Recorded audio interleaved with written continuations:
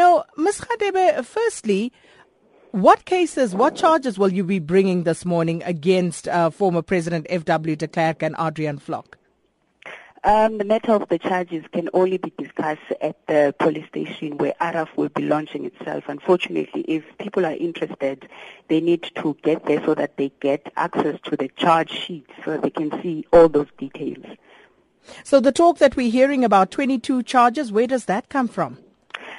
ARAF is a newly founded organization. However, we have attracted individuals from the legal fraternity who have, committed immense amount of time doing research on these charges, and we really sympathize with them because it was a really traumatic experience. Because if you would go through the charges, you would realize that most of them have been swept under the carpet. Nobody wants to talk about the crimes that FW committed during the apartheid regime. In fact, we also know that he refused to apply for amnesty, which to us effectively translates to him, not admitting that he has wronged humanity through apartheid.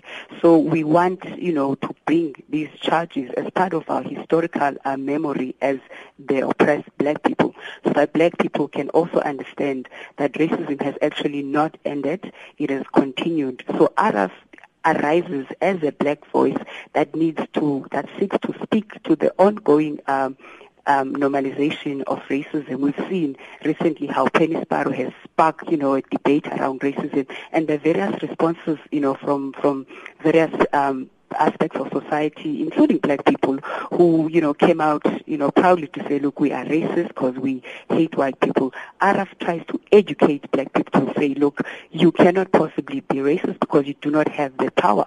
Racism is institutionalized.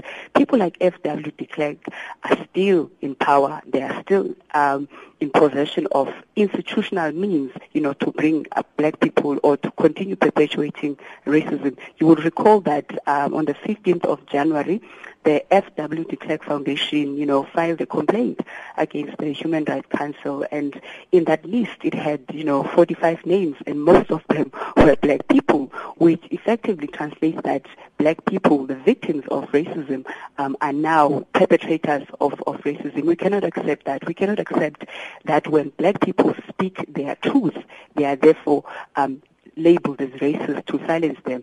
So ARAF emerges as a black voice to speak and to break the silence against racism, to educate our people about what racism is. And for us, racism fundamentally is in land theft. If you return the land, you would have achieved, I believe, half the problems, for black South Africans who continue to be perpetual victims of racism. So will that form part of the charges that you'll be laying here, land theft? Would that be some of what you'll be dealing with? Not precisely. These are criminal charges.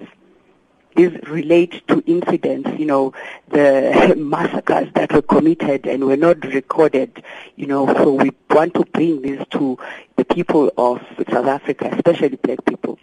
So why only F.W. de Klerk and Adrian Vlok?